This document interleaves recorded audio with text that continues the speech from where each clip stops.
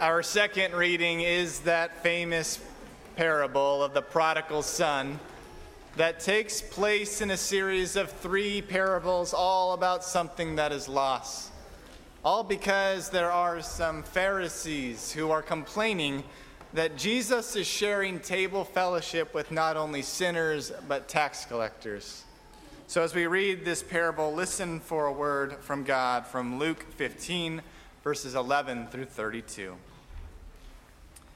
Then Jesus said, "There was a man who had 2 sons. The younger of them said to his father, 'Father, give me the share of the property that will belong to me.'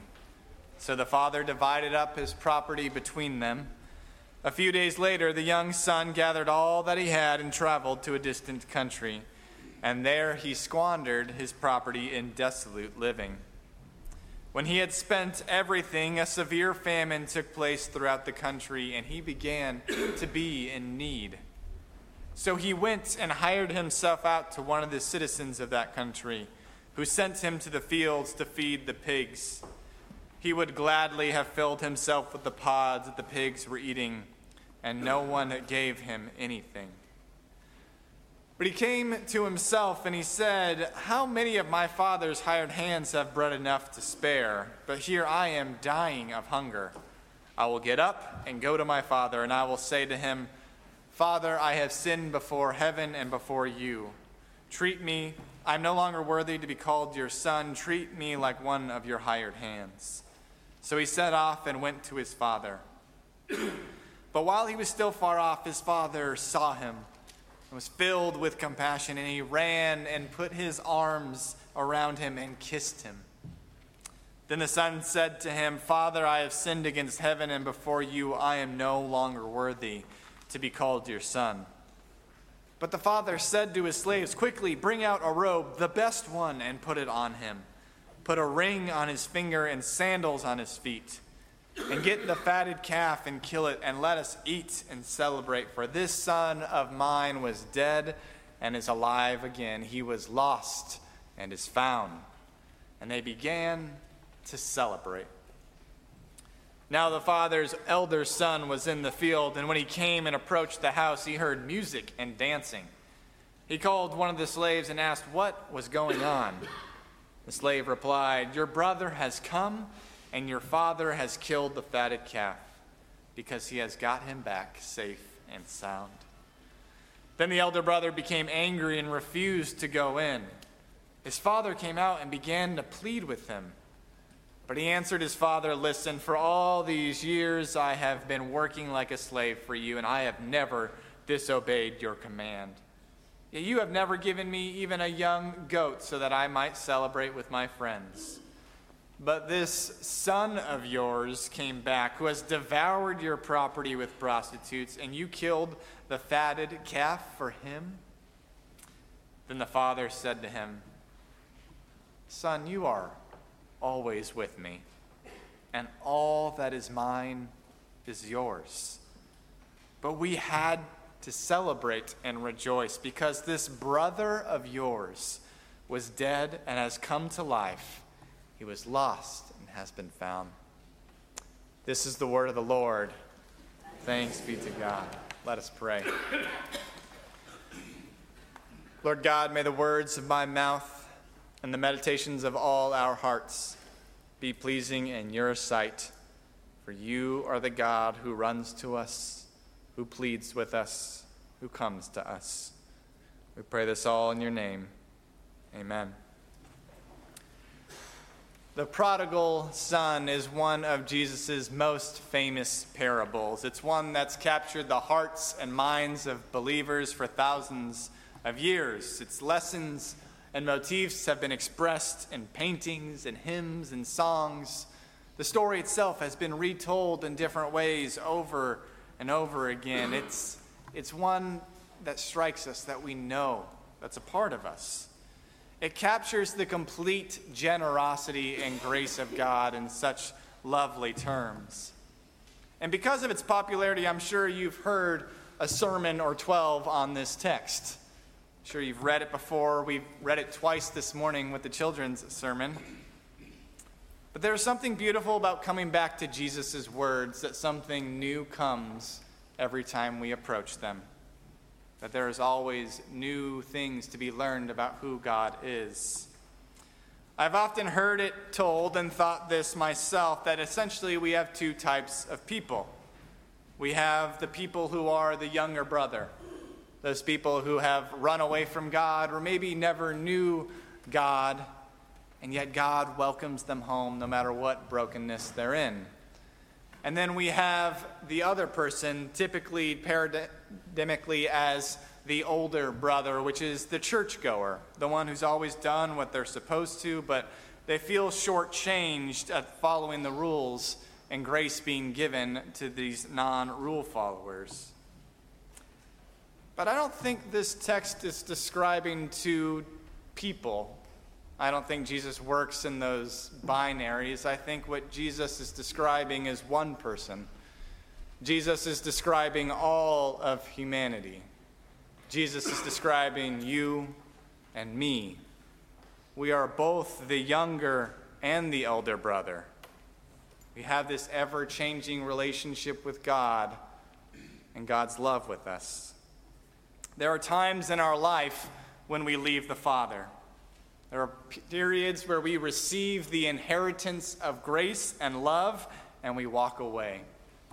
Sometimes it's not even a conscious walking away, but perhaps it's just the busyness of life have drifted us from God. Maybe the stress of family life is so chaotic that it's easier to find solace in the arms of TV than in the arms of God. Or perhaps there have just been disappointment after disappointment after disappointment in our relationships, and so we've put up a wall between us and God. There are many ways we can walk away from God. When the Son walks away from the Father, he isn't just making an economic decision. It's not even just a cultural decision of taking the money, saying, "I wish you were dead," to his Father. But he's also making a religious one. The way the Jewish people saw land was it was an inheritance from God to be kept in the family. And so he's asking his Father to sell this gift from God so that he can leave. He's walking away from his community of faith. He's walking away from his tradition. He's walking away from the promises God has given him. He's walking away from his duties as a son. He's walking away from the love of the Father to find something different. Perhaps to find himself, perhaps to find meaning. And yet, in the face of all this abandonment and all this pain and hurt, the Father, the Lord God, rushes out to welcome the Son home. An unconditional, extravagant love. He holds him and he kisses him and he cries over him and he loves him, something a patriarch of that time would never do. But he skirts all social boundaries to show his love for his son. The younger son has come back destitute, humiliated, impure. He's been eating with impure animals of pigs, and yet the Father holds him. The overwhelming generosity and grace of God welcomes him home. So when you have those moments in your life that you have drifted from God, maybe you are just unmoored and you can still see the shore, or maybe you've drifted so far that you are oceans away and you forget what the shore looks like. Always God is pursuing you with love and generosity. But there are also moments when we are the older brother, the one who refuses to celebrate, the one who refuses to reconcile, who feels forgotten, even though he's done his duty over and over again.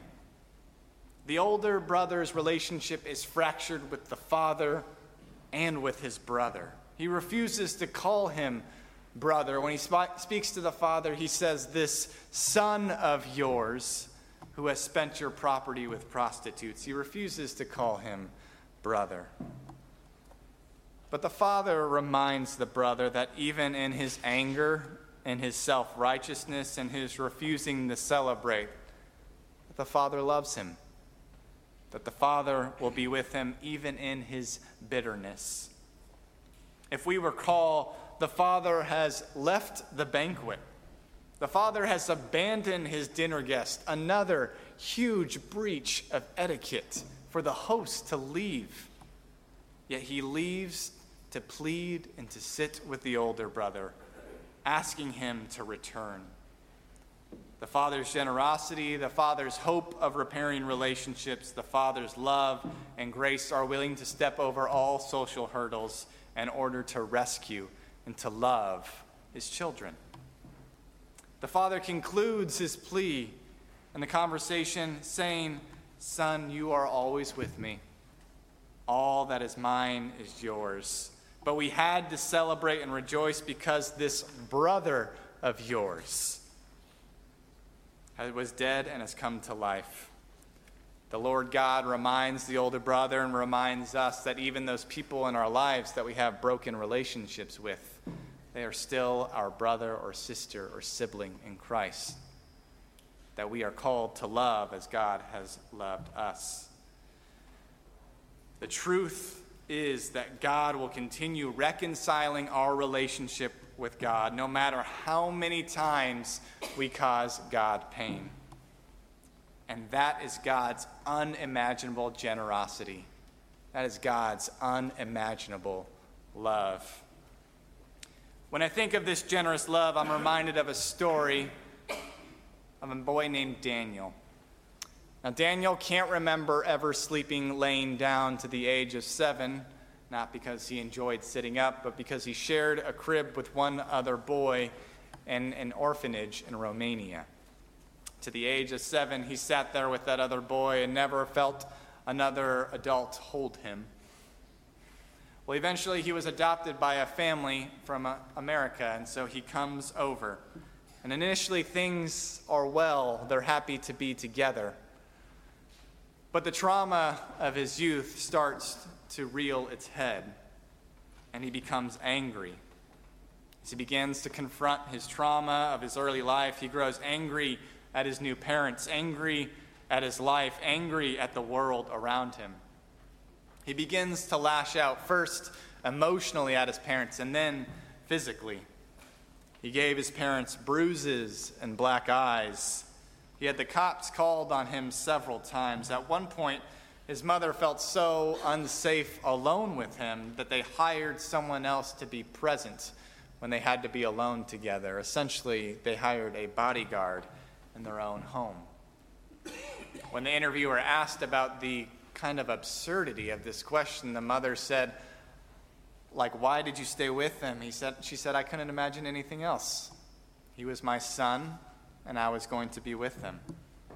And so they sought out help, and a psychologist suggested a treatment where Daniel and his mother spend all their time together because he missed the closeness of a loving adult for his first 7 years, and so now was the time to try it. So his mother quit her job. Daniel dropped out of school for a moment, and they were together within 3 feet of each other all the time. Unless they were sleeping or in the restroom, they were within 3 feet of each other. And obviously, Daniel did not enjoy this. And when he got angry or when he refused to participate in what they were trying to do, his punishments weren't a timeout. His punishments were long hugs from his mother or moments of deep eye contact. And as 16-year-old Daniel is recounting this in the interview, he says, after about 4 months, I realized my mother wasn't such a bad person. I realized she was going to stay with me and be with me. So Daniel started to do better in school. And eventually, his mother received a call from their rabbi that Daniel had received the Brickner Award, which was for the valedictorian of the confirmation class. Quite an accomplishing feat, considering for a while he was kicked out of the synagogue because they had to call the police so many times before.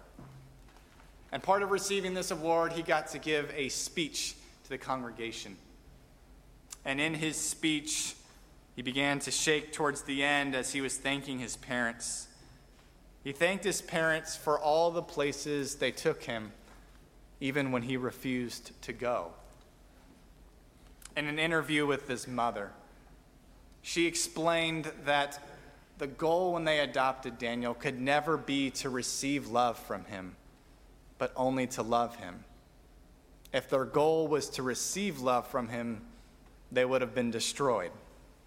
But instead, they wanted to provide an environment where Daniel felt love and attached to others for the first time in his life. And that is ultimate love, without the expectation of being loved back. And that is God's love. God has loved us first. God has loved us with the knowledge that we will hurt God over and over and over again, that we'll walk away. Yet God's generous love pursues us over and over and over again. Whether we are walking away, whether we are wandering, whether we are bitter, whether we are complaining, whether we are bemoaning our circumstances, God's love remains true. God beckons us back. God runs to us. God leaves the party for us. God shuns all social etiquette for us. God never leaves us, constantly bringing reconciliation into our lives. Friends, church, beloved, you are loved with an unimaginable love by the Creator God of the universe. And thanks be to God for that. Amen.